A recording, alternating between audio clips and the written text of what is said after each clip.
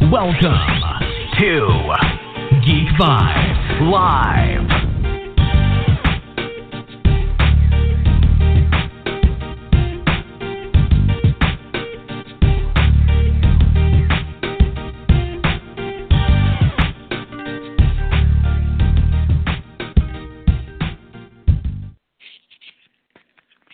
Welcome, Geek Vibes Nation, to an all-new episode of Geek Vibes Interview. My guest today is a musical genius. I mean, he's pretty much a savant, just such a talented guy.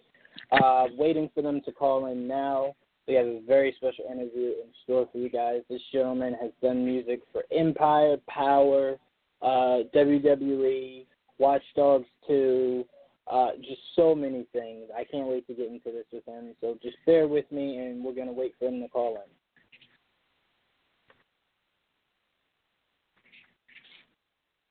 Like I said, just a musical genius.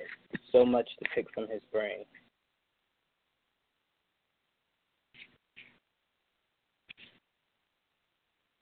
Like I said, just waiting for him to call in. Shouldn't be much longer.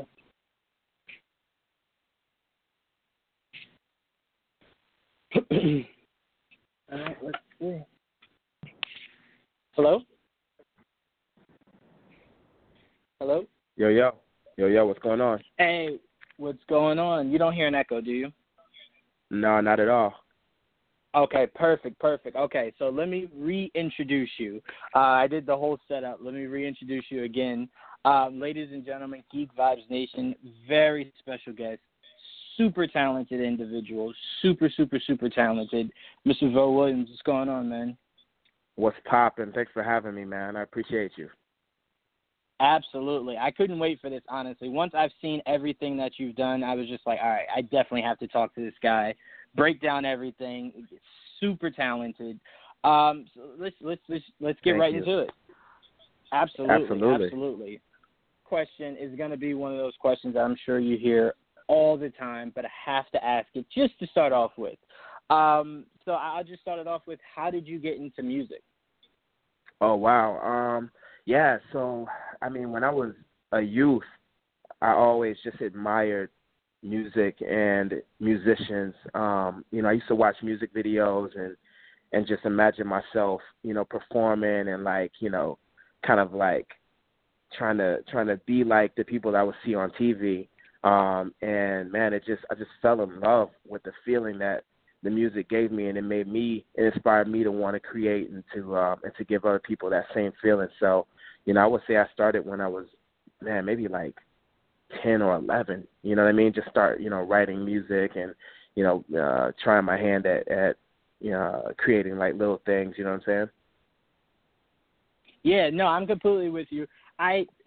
Unfortunately, I didn't get the genes from my dad in that regard, but my dad is a singer, and I see just the constant work that he puts in, day out, not only to perfect his craft, but to keep the voice crisp, to do everything that he Absolutely. needs to do to keep that going well.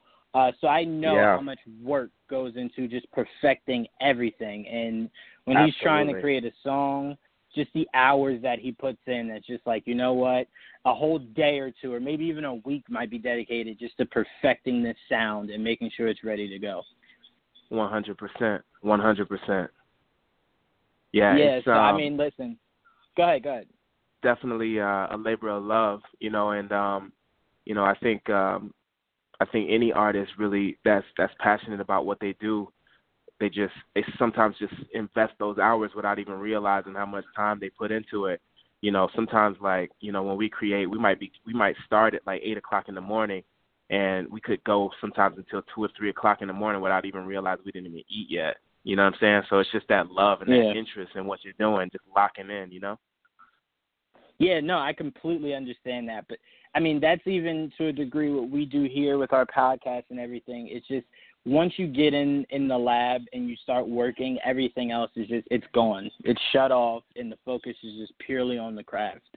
Absolutely. So you being such a fan of the culture of music and everything like that, I have to ask you, what are your thoughts on the culture of music of today? Do you think we've fallen off tremendously from what it used to be? Because me and you both know music back in the day was just so perfect. It was flawless. It was beautiful. And we know since then, music, I won't say music has been like the secondary to everything else because people still rely on music to, whether it's to give a message of something or to put them in a proper feeling or something like that. But do you feel as though music has drastically dropped off, or do you think, we're still right there with music being so important to culture as it used to be? Indeed. I would say that the need for music in life has never been more important than it is today. I think that even technology shows how important music is to us in our everyday lives. It plays much more now today than it's ever been as a soundtrack to our everyday lives and every single thing we do. I mean, we look at some of the applications that are successful, and we look at the numbers that they do, and we see that that the fact is that people need their music on them on deck at all time. And now you have music in your pocket. You have all these streaming platforms that allow you to have access to the music you need to soundtrack whatever vibe or whatever activity you're doing all day. You have it right there. In the past, pre-iPhone, pre-smartphone, and that whole movement, you really just had to be able to tune in to a radio or something like that, and it just wasn't as accessible back then. So I still think that it was as important back then, but I just don't think that it was. I think that it's grown in terms of our connection to music and how it plays in our lives even more so today, because so many more people have access to it so much more readily now. In terms of that. Now, in terms of like the quality, if this is a question about like, do I think the quality of music has fallen off? Man, honestly, like, I think it's so hard to say because I think that with the advances in technology and how it's allowed more people who weren't necessarily musically inclined to now participate in making music. That's always kind of going to change the sound and the preference. I look at what's happening in music a lot like what happens in cuisine in other countries that have been like maybe war torn or have gone through some great financial depression or something like that, and how that affects the cuisine there. And then when they get back on their feet, how those very basic foods become delicacies, and things that they once thought were poor foods are now foods that are comfort foods. So I think the music is a reflection of the change in what's available, what we have access to.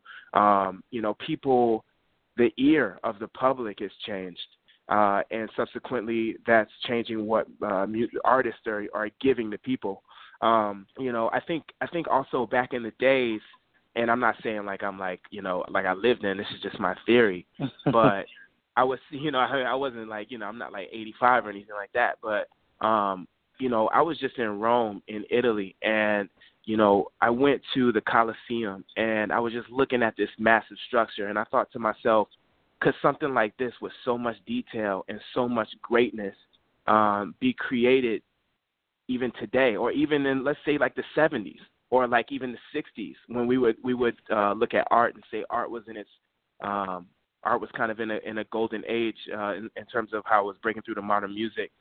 Would we be able to create a structure like that even in the 60s or the 70s? And I think that the more we become technologically advanced, the greater we become, the more access we have. But I think the less time we have, or we feel that we have, and the less time we spend on our art. So that may be what I think you're saying in terms of like the integrity of the art that you're seeing today, and has it fallen off? I think that with anything, the more we grow as a society, the less time we feel we have to invest in things. Whereas there were less distractions the further back you go, there are less distractions and less things to be into, and the more time you can put into great things like a Coliseum or like the Sistine Chapel or like, you know what I'm saying? Like you got dudes who've been like painting one painting for like 10 years. Like you don't see that these days. People trying to create something and get it out in a week. You know what I mean? So I think that reflects in the art, and it also reflects in the taste of what we expect from artists too. That speed, you know what I mean? Yeah, no, I'm completely with you on that. I think the biggest thing that worries me about today's time is you have people who, like, let's say you put a music video out, right? You have a lot of this current new generation that if it's not a clip on Instagram, they may not give the whole video a watch. You know what I'm saying? Even though you work your tail off, the video is something that's very important for the culture, very important for the youth, and they want 30 to 60 seconds of it. That's it. Like, that's all they can consume. So what bothers me is, and then this generation, it doesn't really take a lot of things serious. Like when Gambino did This Is America, and he did that whole music video and everything, the first thing this generation did was make spoof videos about it. And I'm just like,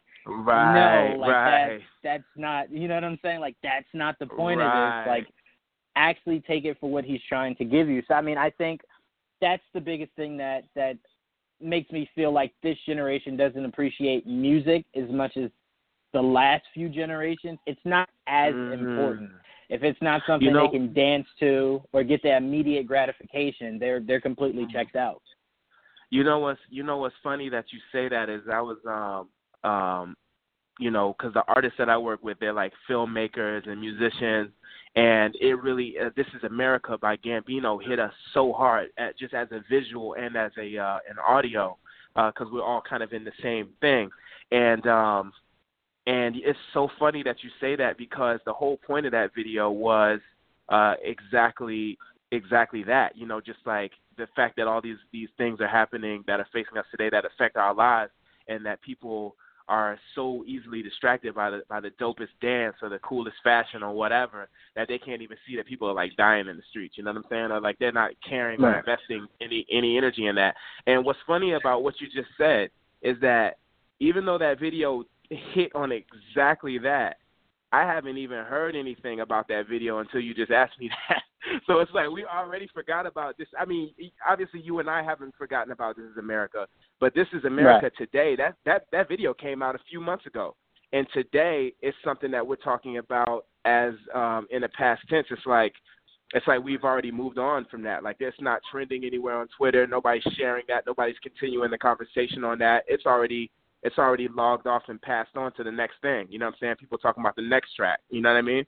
It's like, it's crazy. And yeah, I would say that I do think that the amount of access, the abundance that we have to art now, and how easy it is to get everything for free, that lowers the value of what you receive. When people used to invest mad bread into music videos, like, you know what I'm saying? Like, people would spend like $1 million on a video.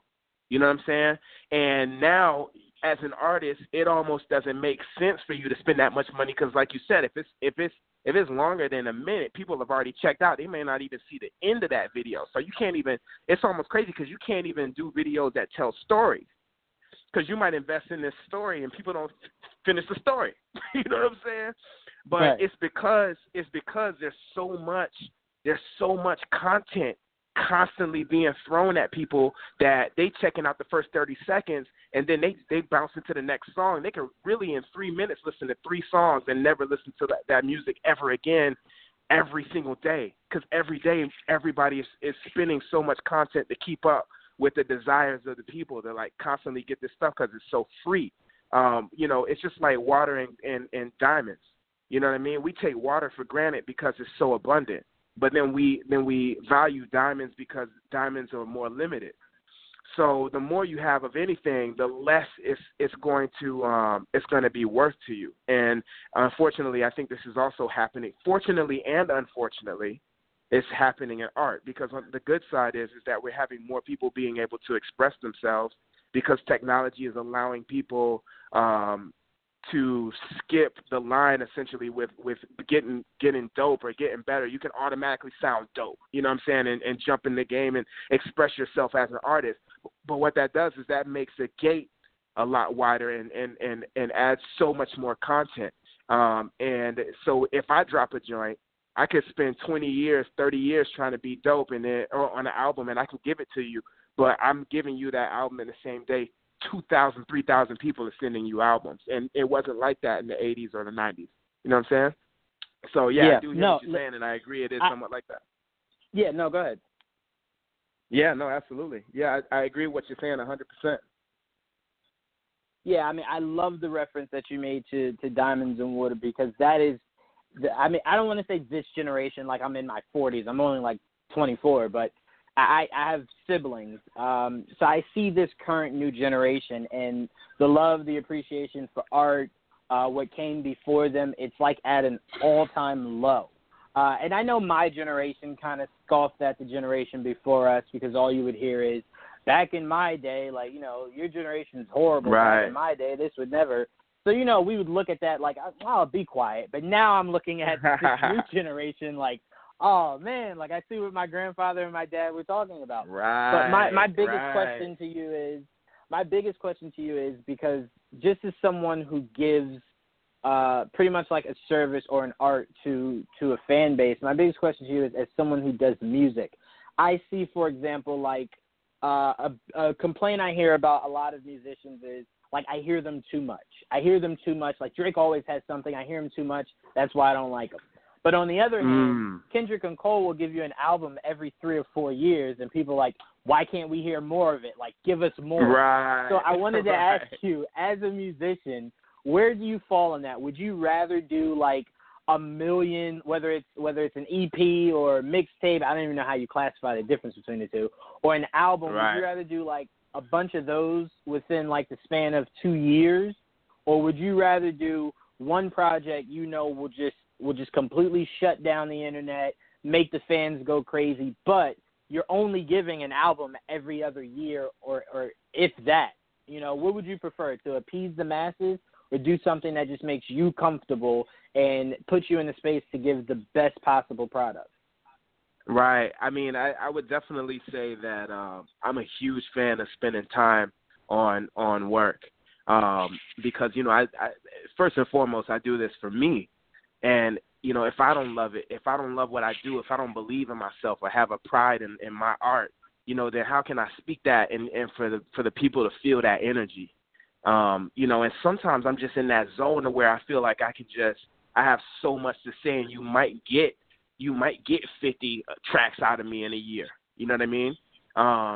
You know, but sometimes I'm just focused on one message and it's just not coming out right. And I might spend, you know, I got verses, 16 bars. And for people who don't write music, 16 bars is like when you're listening to a song, you have like the main hook, and then the person spits, and then the hook comes back. That one verse where they're rapping is usually 12 to 16 bars. I got 16-bar verses that I spent a month on, sometimes longer. You know what I'm saying? I have songs that I spent 6 months on. You know what I mean? And, you know, and the thing is that you really don't want to be inauthentic with your art, I don't think. I mean, I feel like, you know, I understand whereas, you know, maybe an artist who's signed, they might have that pressure from the label to stay relevant and to always be producing content. But, you know, really what happens is they end up just kind of diluting their brand with music that doesn't mean anything. And it hurts you. Yeah, it keeps you in the public. It keeps you famous. It keeps people thinking about you. But in the end, it actually hurts you because they don't really appreciate when you drop something. So, you know, as much as people may bellyache either way, because you can't win 100% either way, I'd rather people complain that I don't give them enough and to leave them wanting more, and to know that what I put out is that quality heat, just that ether. You know what I'm saying? That's just where I sit with it. Yeah, I mean, listen, we're in a time to where it's like damned if you do, damned if you don't. The fan base just always wants something. They either want to complain, or they want more, or they want to celebrate. They just always want something. I had someone who just heard the just finished finally listening to the Drake album that dropped. I want to say like a month or two ago.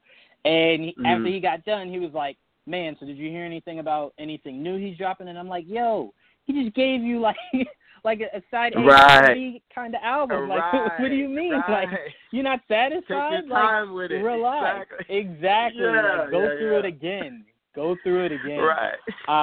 Well, I mean, it's crazy because. Go ahead. No, sorry. Go ahead. What were you saying?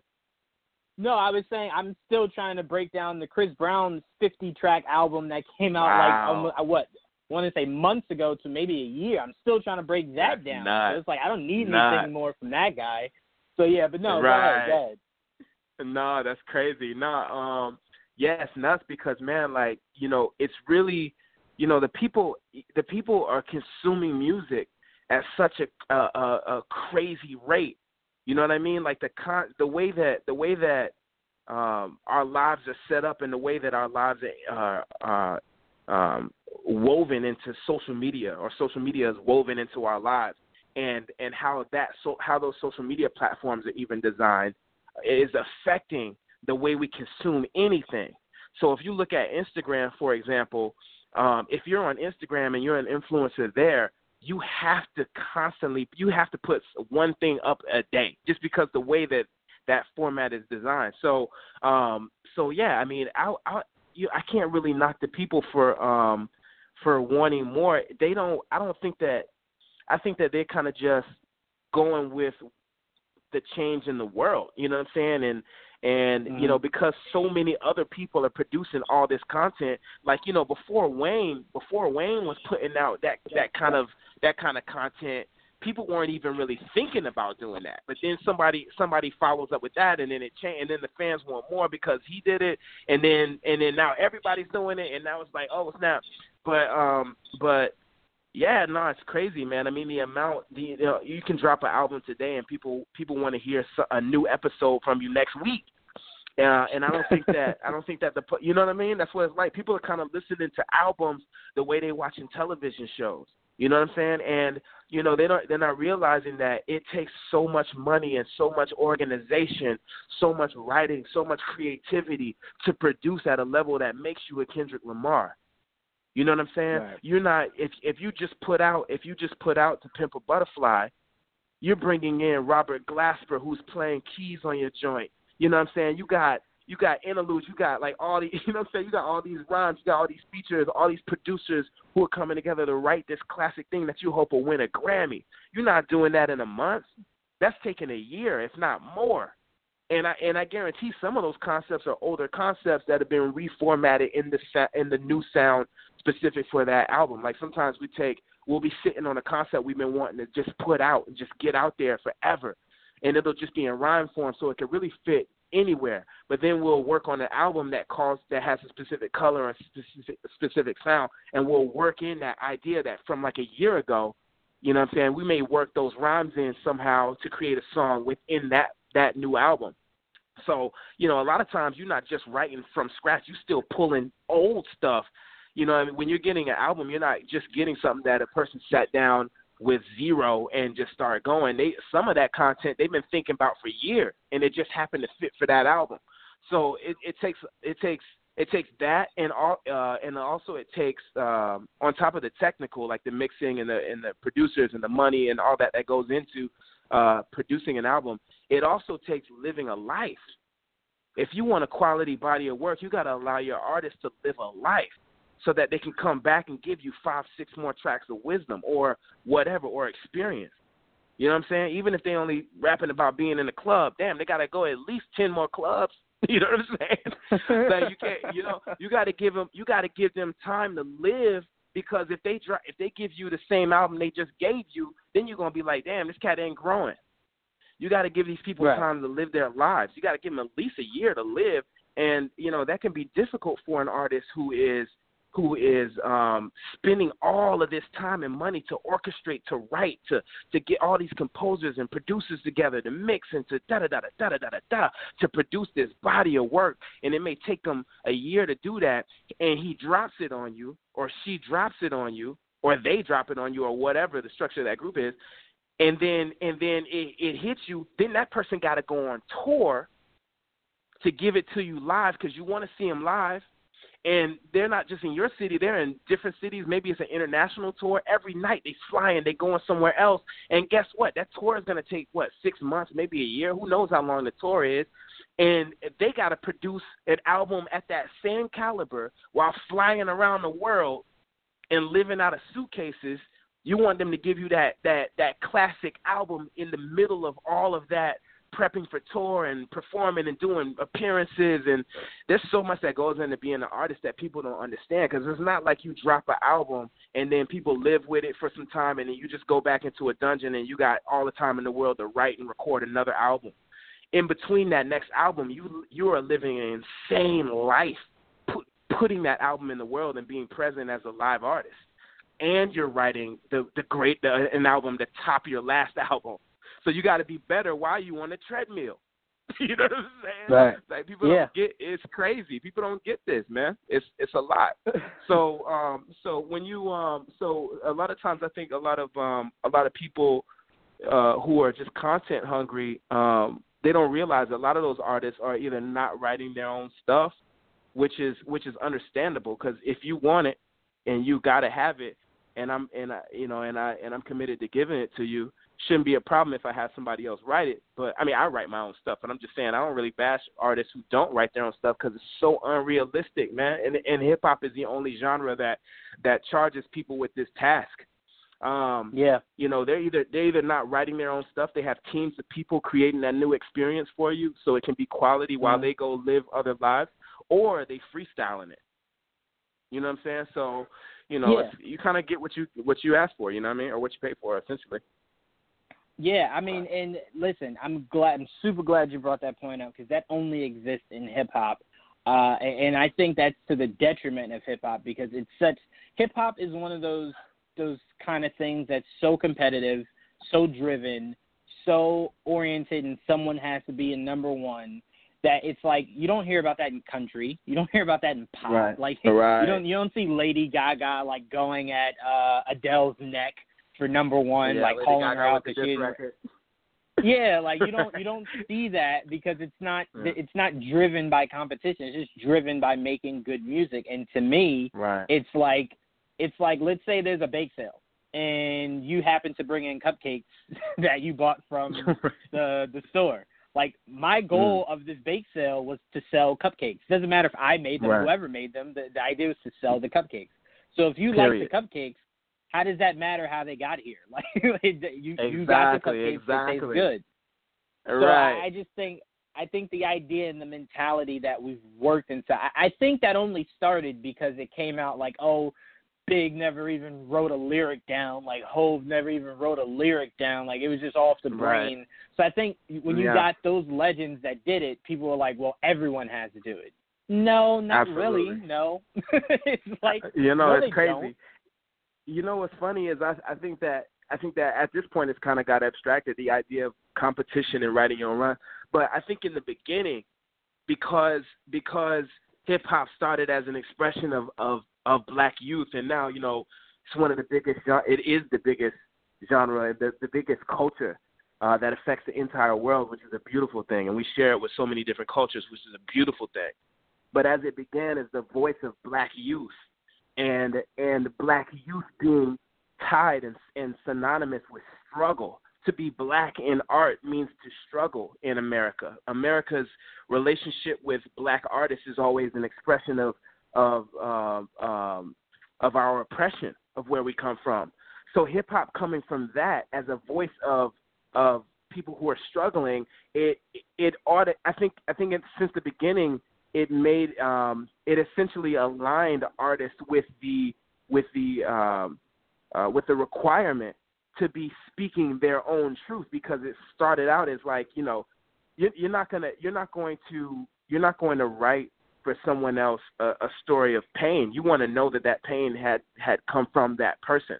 And now we're here and we have so many subgenres in hip hop that I think that it's turned into this kind of like competition thing, and it's been more abstracted. But yeah, for some reason it's unique to hip hop that the artist has to write. It has to be coming from them. The story or the expression has to be coming directly from them. And you know, I'm a firm believer in that. I practice that. I write my own rhymes. I'm a little bit of a control freak also. Just like I said, I got verses that took me 2 months to write. So I care about what I'm saying. If it's coming out of my mouth, I'm doing this for fun. You know what I'm saying? Right. So it's like, if it don't feel right, I'm not trying to, you know what I mean? So, but I can also understand people who are, you know, trying to create a livelihood with this, who are just being entertainers.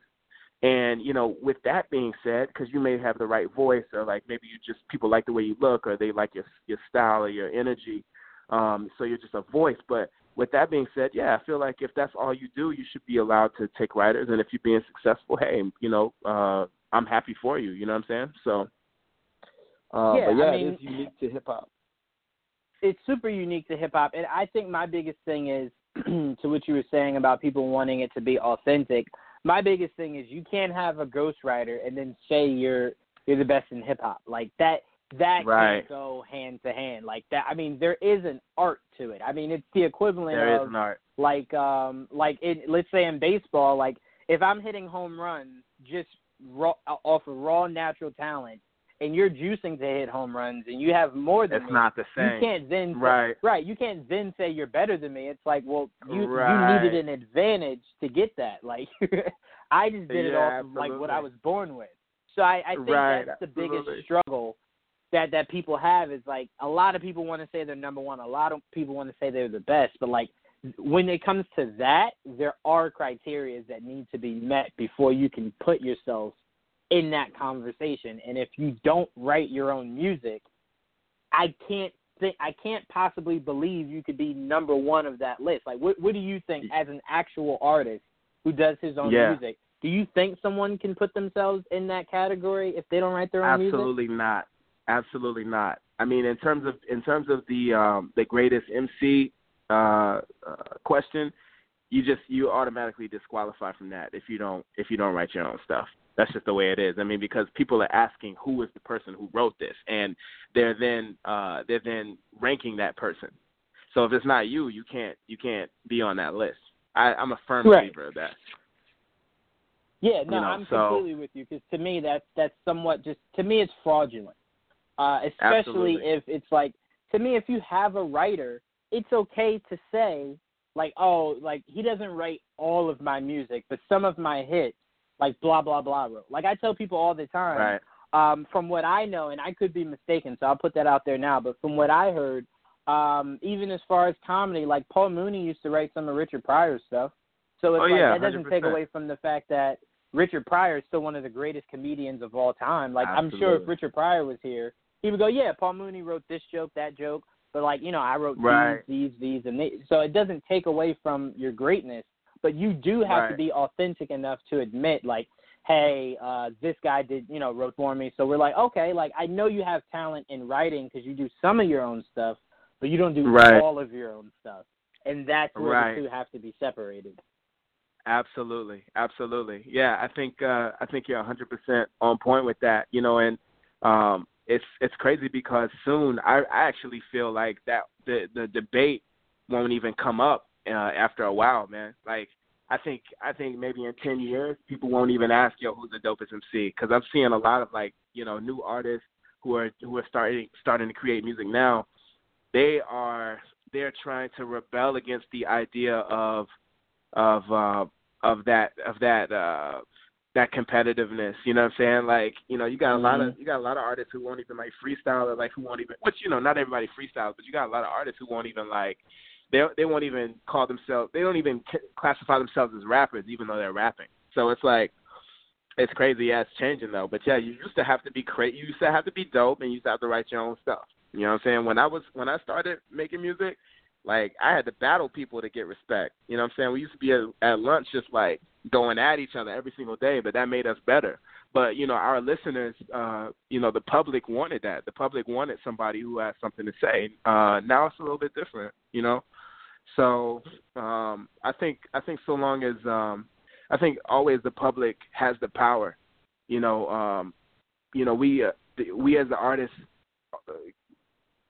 will always have everything. We'll always have Mos Def. We'll always have Vo Williams, and then on the other side we'll always have, you know, so and so who makes you dance, and so who's selling swag and not really saying much, but is dropping videos that are basically fashion shows or whatever, you know, and that's fine for everybody because everybody's got their own interest. We always had everything. We've always had conscious rap, and we've always had that was more to make you dance, more about selling the beat to make you move.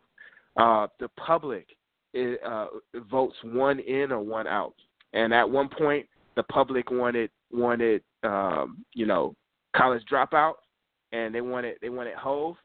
Now the public wants something else. You know what I'm saying? Right. It's the same thing when MC Hammer was popping. The public wanted Hammer at one point. Then the public wanted something else. Everybody was always doing everything. Right now you can find the craziest lyricist on the planet, and you can find, you know, someone who is the complete opposite of that.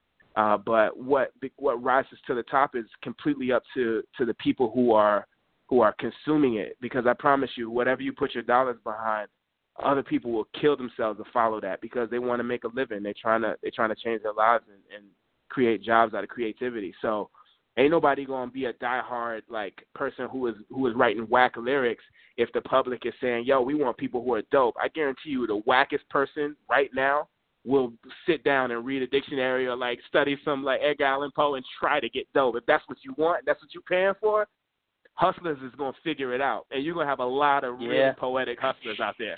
But you don't require that. So since you don't require that, they're mastering what you're paying for.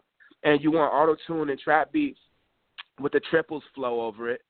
That's what's letting us eat out here. All right, we need that song like that. We need 10 of them.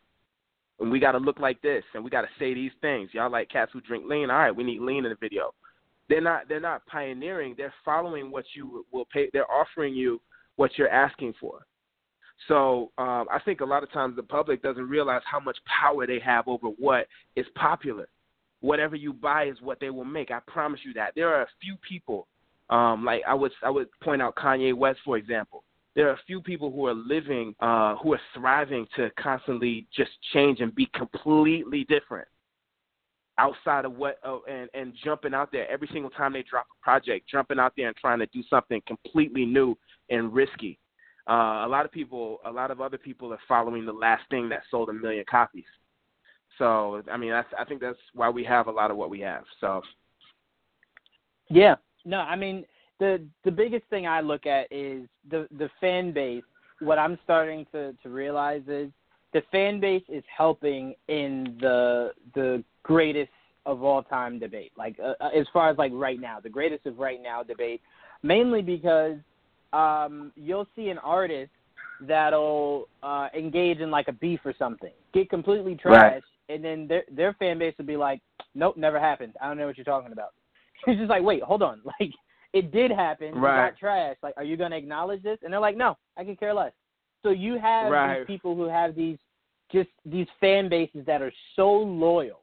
There is nothing that person can do short of just like something completely egregious that will make them leave their side. Like they just have that big of a fan base. So now it's to the point to where it's like you could go to somebody with like logical facts about something and they'll go, I don't care. It doesn't matter to me. I still listen to it. So I mean, it's one of those things where it's like the fan base is starting to realize the power that they possess. I mean, shoot, I learned the hard way. I tried to say something bad about Beyonce, and the Beehive was just like, they were ready to completely get me off. They were ready to get me off of social media completely. And it wasn't even anything bad I was trying to say. I was just trying to say, like, to me, Beyonce is one of those people that are like the full package, but the full package doesn't mean she just excels so much at different things that it makes her a complete package. I was trying to tell people, like, some of the times, like, you could see someone who doesn't have what Beyonce has and can do what she can do, but can sing better than her. And it's no knock to Beyonce. There's just always someone who is underground that just happens to be better, whether it's the voice, whether it's the craft, just whatever it is. And they were ready to get me out there. And I'm like, all right, well, I was like, I didn't mean any disrespect. I was just saying, you know, I could name some people that I feel as though voice are just like sound better to me. personally than Beyonce, and the fan base was not having it. Right. I learned that lesson completely the hard way. That's nuts. But I want to get more into you. You have done so much. I was saying at the top of the show before you called in, a savant, a pioneer. I feel as though what you're doing is something that isn't being done, not even near on the same level. I don't really see your competition. So I was wondering, just so I could ask you about it. I don't see it. So I want to ask you. I want to ask you, with everything you've done so many shows. You've done Watch Dogs 2, which I just started playing, purely just for you, for the benefit of this interview. No shade to Watch Dogs. I didn't have that big of an interest to start it before, but I definitely do now. Nah, that's what's up. So I can listen that's what's for up. Maybe I can hit number 3 then. Hey, listen, I definitely need you to hit number 3. So if they want my money, they better let you hit number 3. So, I mean, I'm just looking through the list of everything you've done, and here at Geek Vibes Nation, we are huge geeks. So a lot of what you've done definitely checks off that box for us. But I want to ask you about something that I think isn't brought up enough when it comes to you that I think should be, because I think it's iconic. And what I want to contribute that to is your work on SNL. Please tell me more about that, because I think that is huge. Tell me more about your work with Saturday Night Live. Yeah, it's it was actually the craziest thing ever, man, because that show to me, man, that's just a classic show that's been on forever and just kind of gets better with time. And it's so crazy because the skit that they wanted to use one of my tracks for was actually kind of this like sketch about Kanye, or like a biopic about Kanye. And what they were also doing, which I thought was interesting too, is kind of tackling the issue that Hollywood at that time was having with the whitewashing of black culture, or any other culture for that matter. So what they did was they took these white actors who were on the show, and they had them playing all these black iconic figures Kanye West, Jay-Z, you know what I'm saying, and basically doing their autobiography as these characters, and it was insane. But there's a moment where Kanye is talking to Jay-Z. I'm sorry, it's a autobiography about Jay-Z. There's a moment where Jay-Z goes to meet Kanye, and when they meet, they play my song "Light 'Em Up" in the background, and that for me was, and they're using that to score that scene because it has an energy to it that that people can kind of sometimes feel is a Kanye vibe, you know what I mean, which is a huge compliment to me. But yeah, it's kind of got that energy, and it drives the scene really well. But yeah, I mean, when I saw the request for that, I was like, yo, I can't believe that they are about to use my joint in SNL, man. This is like Eddie Murphy comes from that cloth, you know what I mean? And I'm a huge Eddie Murphy fan, so it just, it really is crazy, man, to have that work there. So yeah, it was a massive blessing. Absolutely, and that's why I said I think it's something that isn't talked about enough. Excuse me, that's not something everybody can say. That's not one of those things that's like, oh, well, okay, well, Jimmy down the street can do that, so, whatever. That is huge. Right. That is huge, and that massive, is something man. that needs to be, absolutely, that's something that needs to be praised as often as possible. So I wanted to make sure I brought that up because I thought that was iconic, just as a fan. I agree, man. It to me is one of my highlights. I'm glad that you did bring it up. It's one of the highlights ever for me. That's that title is legendary, and to have that credit there it's insane, man. It is absolutely insane. Absolutely. So my follow-up question to that is, because I was dying to ask you this, did they, once they did that, were they like, if you're ever around, you want to come in, sit in, watch the show or anything like that, be on the show or anything like that? Did you get any follow up for that? Or were you just like, nah, they're using my music, I'm good enough with that? Nah, you know what? I didn't, but you know what? If I was a character on SNL, bro, that would be kind of lit. So somebody need to reach out to me. but nah, you know, typically that would be crazy. Nah, that'd be crazy. I mean, you know, for that. Exactly. I mean, you know, the thing is like, man, once you you know, it's a huge blessing and a huge honor, and I'm humbled by these things every day. Even when I go back and I look at stuff like Saturday Night Live or like some of the other shows, like movies and movie trailers and stuff, it's crazy because, yeah, of course they didn't ask me to come in and like play somebody on the show or anything like that, because I'm more on the what I did was more on the music side, but it doesn't mean that in the future these things can't happen. And you know, I'm still dreaming. You know what I'm saying? Like just like anybody else that's just starting or whatever. I'm in the middle of this, man, and I'm having some success. You know, I'm blessed to have the success that I've had, but I'm still dreaming. And you know, who knows, man? Maybe I can be an artist who is actually featured or hosting the show and performing on the show. You know, I could see that. And one of the beautiful things about that conversation is I can go to them and say, hey, well, you know what? Yeah, I'm doing well. I'm charting. I'm an artist who is more face for the public, and you know, I'm doing well with my last album. But yo, here's a clip where we've already worked together, and that's a conversation that most artists can't have. I mean, I can start the conversation with, look, we've already worked together, number one. Here's an idea that I have for something that we can do for the future. And it will be the second time we work together, not trying to get in the door because we've already done something. Right. And I think that is a huge advantage that I'm blessed to have, I think, with all of these shows. So, no, they didn't ask me to be on now, but, you know, we dreaming. And if we have a good enough idea and they're down to rock with it, then maybe we can be involved, and we already have had some success together, so maybe that helps that kind of situation happen, you know what I'm saying? Absolutely. And listen, that's what I want for you. I want you to further push the envelope on how iconic you truly are as a musician.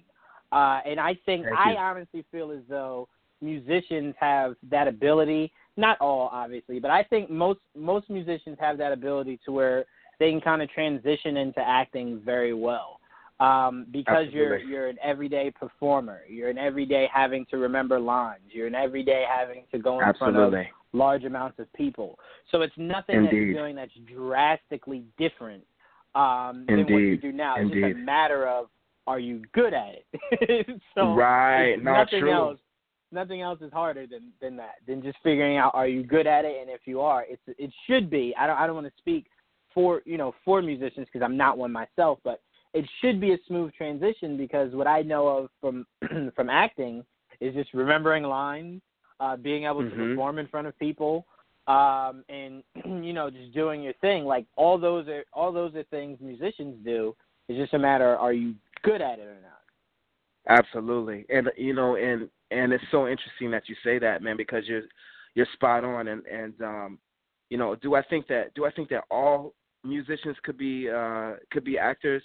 You know, maybe not, but I think that one thing that helps is if you are creating the kind of music that has emotional gravity and emotional range and depth, and you've lived a life and you can express yourself through your experiences and tap into those experiences and bring those into your music, then I think that for sure anyone who can do that can most definitely transition into acting, because, you know, when you're reading those lines, you have got to become that character in that moment. You got to become that. And, you know, if you have experience with facing your emotions or revisiting your emotions in your music, because you're writing well-rounded music that hits all emotions, all kinds of situations, then I think that you can also be a really well-rounded actor as well, 100%, you know.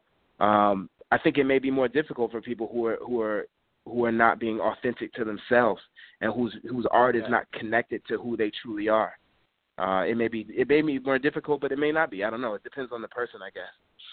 But yeah, I mean, I don't see the huge difference. I mean, I don't think a lot of actors can be musicians, but I definitely think a lot of musicians can be actors because everything you just said. I mean, the emotion that you have to. I mean, I know people who would go to the studio, lay down a track that to them is super emotional, and they're crying. Like right.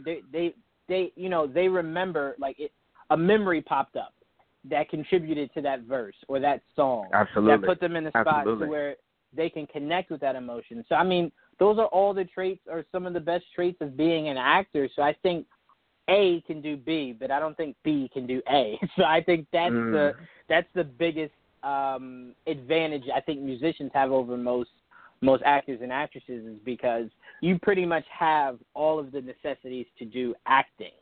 But you can't look at, like, you can't look at Jason Statham and go, yeah, I think that guy could definitely probably do like a dope album. Like, no, like he doesn't possess any of those tools to do a dope album. But a musician possesses the tools to do acting, so it works for one, but definitely not really for the other.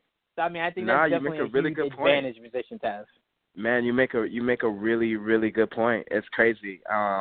Even different kinds of music and different kinds of acting. Yeah, it really does get deep. But yeah, I think you're spot on with that. I don't know. We'll see.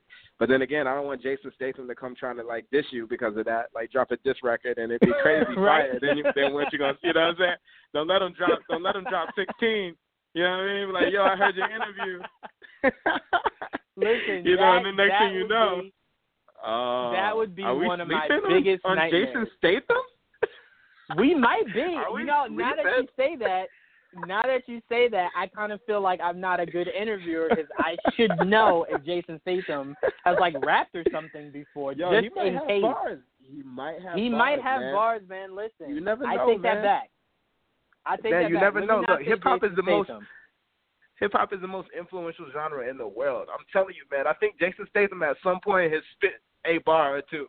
Somebody has. Listen, you're scaring me now because I know either one of our fans is gonna hear this interview and tag Jason Statham, and he's like, "Yo, it's been a while since I was in the booth. Like, let me go drop some fire. We gotta start the quick. Jason Statham challenge, man. Yeah, that's it. Yo, we if have anybody to start sees the this interview, Jason Statham challenge. Tag him. Get him. Let's see if he'll send us a verse, man. He might be dope. Let's see if we can get a verse. Hey. Let's do it. Let's see. Listen, we just started a challenge here, man. Like, we just made this interview even more iconic with the idea of starting this dope challenge. All right, we're definitely going to do this challenge. You're laughing, but I'm serious. I need to now know. We got to get. Does Jason Statham have bars? Does he have bars? This is the question we need to answer. Does Jason Statham have bars? We need to know. Exactly. You heard it here first. Listen, as soon as we are done with this interview, I'm starting that, and I'm tagging you in everything so we can get to the bottom of it. I need to see. So we can get to the bottom of it. He's got bars. Do you feel? I think he's got bars, man. I think he's got bars. Listen, your boy has been in some crazy movies. He's played some interesting characters.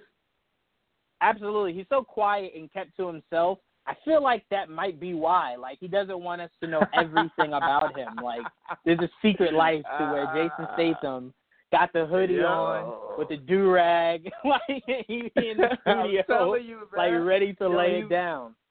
I think Jason Statham can drop a 16. My bet, you're reading a lot, you're quiet, you're to yourself, you have a lot of introspective thoughts. You played a lot of characters who are really, really rich in personality and experience. You can write 16 bars, man. Even if you do it as your boy from Snatch. You know what I'm saying? Just from his perspective. Yeah. You know what I mean? Like, you know what I mean? Like I feel like you got something. You know what I mean? So let's start that. Let's get that going. You got me worried now because, like, I don't rap. So it's like if Jason gets at me, I'm now gonna have to respond to that. Say it, bro. It's time. I gotta respond to it. You know what? It's time. You know what? You're gonna be my coach though. You're gonna help me through that. I got you. You caused this. I got you. You caused this. But let me ask you a few more questions, and I'm gonna let you get back to what you had going on, man. I'm not gonna keep you much longer. Good luck. Excuse me. I do want to ask. You like I said. And for the audience who might not be, well informed with how much work this man has done, His music has been heard on Krypton, Empire, Atlanta, Lethal Weapon, Saturday Night Live, Ballers, WWE, Ray Donovan, Scream Queens, WGN's Underground, Power, Watch Dogs, and I'm pretty sure so much more. If not right now, he has it coming, so don't worry. But I mean, you have done so much. We here, like I said before, at Geek Vibes Nation are a very geek-oriented organization, so I couldn't let you leave without me asking you, how much are you a geek yourself, or is that like something that you never really got into that much? Like, how much of a geek are you? So define geek. Geek, and I'm glad you asked that, because that is something that I've always wanted for people who use that term so loosely to properly understand. You can geek out about anything. You can geek out about sports, music, politics. So what I'm referring to in this instance is we're more so like Marvel, DC, Star Wars, Game of Thrones, like all wrestling, like all that. Yeah. Oh, stop playing. Bro, stop playing. Are you kidding me? Yo, growing up, wrestling, oh, my God, bro. I was insane. I used to paint my face like the Ultimate Warrior. My shit was, like, on point, man. You know what I'm saying? And even right now, it's crazy that you mentioned that, man, because it's not crazy that you mentioned that, being we are where we are. But yeah, man, I used to collect comics, you know what I'm saying? And, yeah, so I had a crazy comic collection. I had maybe like 500 books, man, and my collection was ill. You know, I remember when Spawn first came out, you know what I'm saying? Like, not to date myself, but, you know, I used to, because I'm also, you know what I mean? I'm also a visual artist, too. So, you know, I used to try to, like, draw a lot of comics and some of the people that I followed. I'm a huge Batman fan. So, you know, I know a lot of people kind of debate between DC and Marvel, but, you know, I got love for characters on both sides and storylines on both sides. So, yeah, you know, anime, man, I mean, anything that has a great storyline and is incredibly visual, I'm in love with it. That's where I come from. If you listen to my music is heroic music. I write music for people to overcome to. And a lot of that stems in you know, my being influenced by superheroes and these kinds of stories and the parallels that they draw to everyday life. You know, even right now, I'm a huge Game of Thrones fan. I cannot believe Game of Thrones, that we have to wait for the next season. It's killing me, because I mean, when Game of Thrones is on, you know what I'm saying? Like, you know, we throw parties for Game of Thrones. Like, my joint, like, I'm like probably one of the biggest Game of Thrones fans. So, but yeah, no, I have to say yes. I am most definitely a geek, and any creative has to be a geek. There's no possible way that you start creating without first being influenced by these incredible works that has shaped a lot of us, man. You know. Yeah, I mean, come on, man. How can you grow up and not be a geek? Like, how can, you know what I mean? Like, absolutely. What kind of childhood did you have if you know what I mean?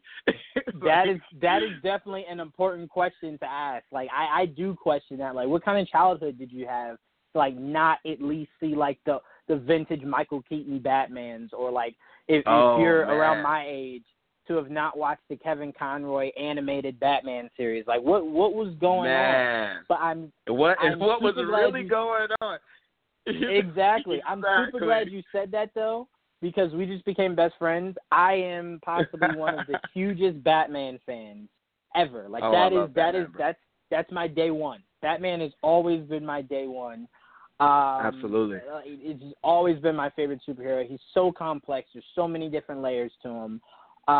So I'm completely with you on that. Like, everything Batman that's happened, I've read it, I've watched it, I've seen it. Even the George Clooney Batmans, like, I've sat through those.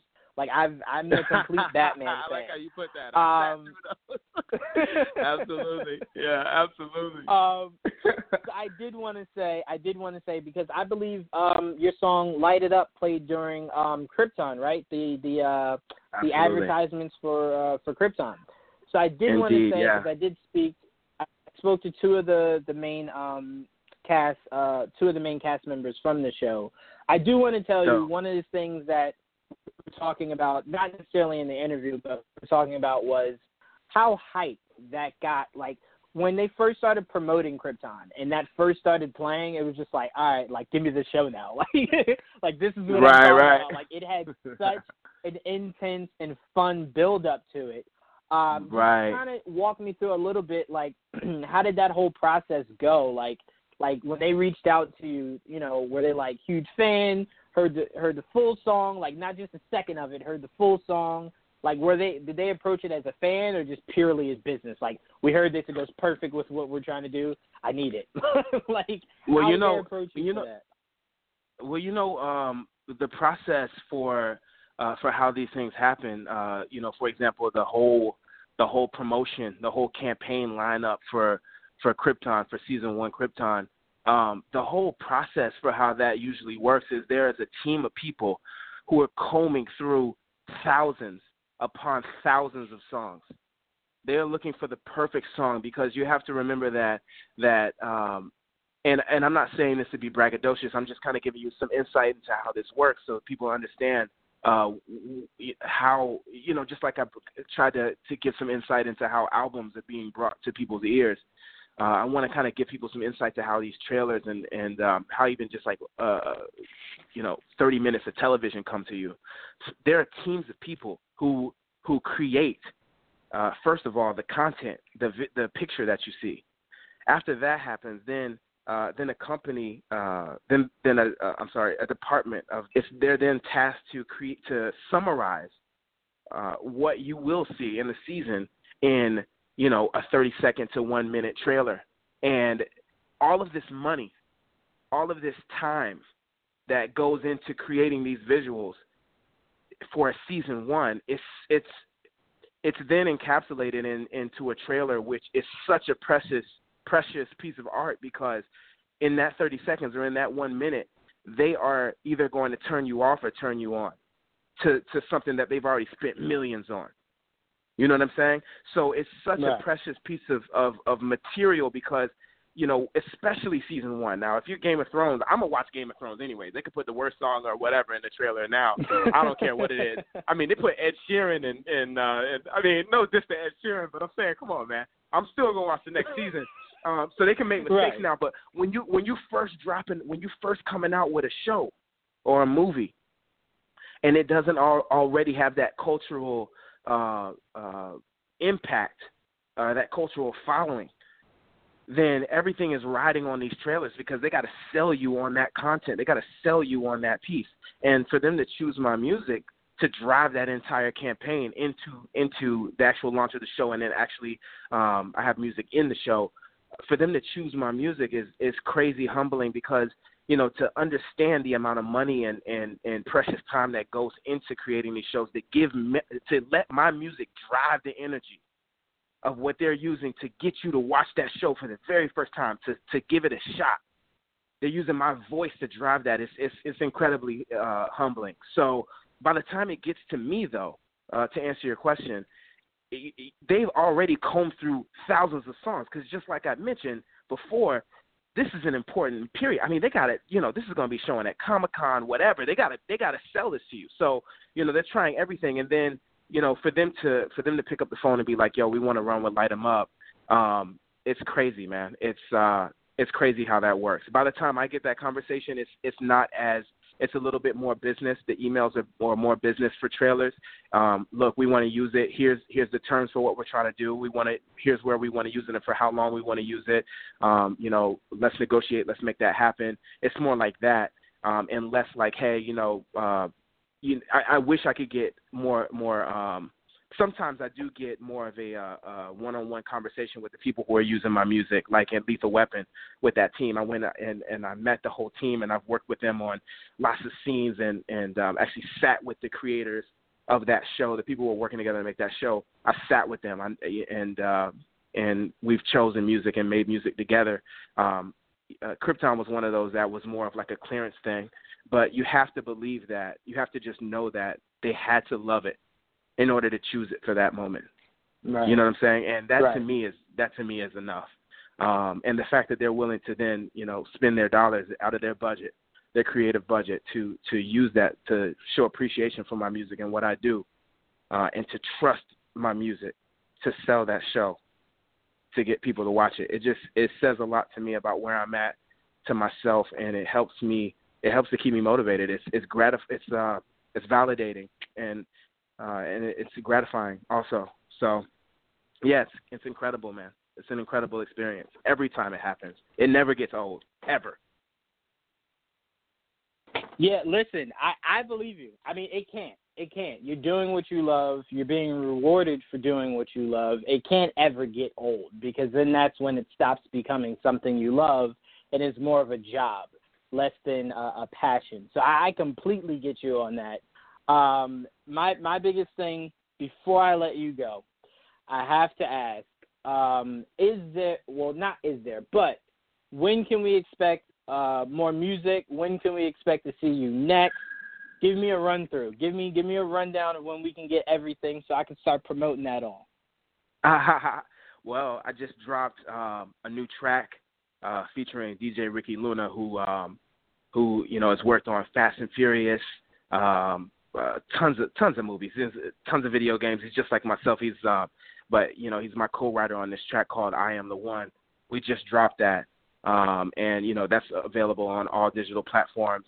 I'm working on another EP right now with Robin Loxley, who is my co-writer on Light 'Em Up. And by co-writer, I mean I don't mean he wrote my verses. I write all my own lyrics. I write all the top lines, all that stuff. You know what I'm saying? But he's produced the track. You know what I'm saying? So he's a producer, and we teamed up on an EP to give you 5 more tracks, and they're crazy. The title we're still kind of going around about. We have like 25 choices for the title. We're looking at artwork. I mean, we really care about how we bring it to the public. So we're in the middle of that, but that's going to be my next thing.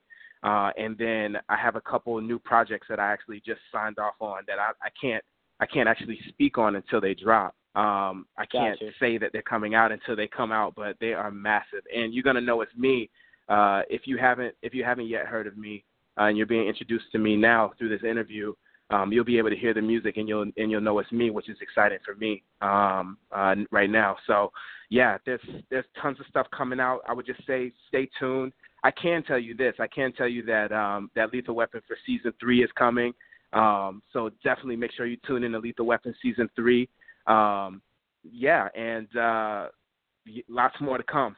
You know what I'm saying? Follow me on Instagram. My Instagram is ThisIsVo. Again, that's ThisIsVo. I'm sure that you'll help out with tagging me in on that. And all of these things that I'm talking about will be. I'll make sure that I post them on there and keep people updated there and through you too. So. Perfect. Listen, I have no issue promoting everything you just told me. I cannot wait to see what comes next for you. Keep me in mind as far as when everything drops so I can promote it as you promote it. Absolutely. Definitely not promoting anything without you telling me to promote it first, obviously. So just keep me completely posted on that. Yeah, absolutely. So make sure you keep me posted with that, man. I'm definitely going to have another interview with you at some point before the end of this year. Man. I'm pretty sure there's so much more we could talk about between now and then. But thank Sam, you I so forgot much we were for doing. I forgot we were doing an interview, man. Right. I felt like I was we just got talking. so passionate. Yeah. I felt like we were just having a conversation, but yeah, you're right. Yeah, we definitely got to do this again, man. Absolutely, this is a lot of fun. Listen, thank you, man, and stay tuned for that. Everyone listening, stay tuned for that Jason Statham challenge. We were so serious about that. Stay tuned for that. Let's do it. Absolutely. Thanks for having me, man. I appreciate you greatly, man. Thank you. Absolutely. And stay tuned for everything I'm going to be tagging you in and promoting. Thank you very much, and me and you will definitely be talking soon. Let's do it, my man. Be well. All right. Take care. Peace.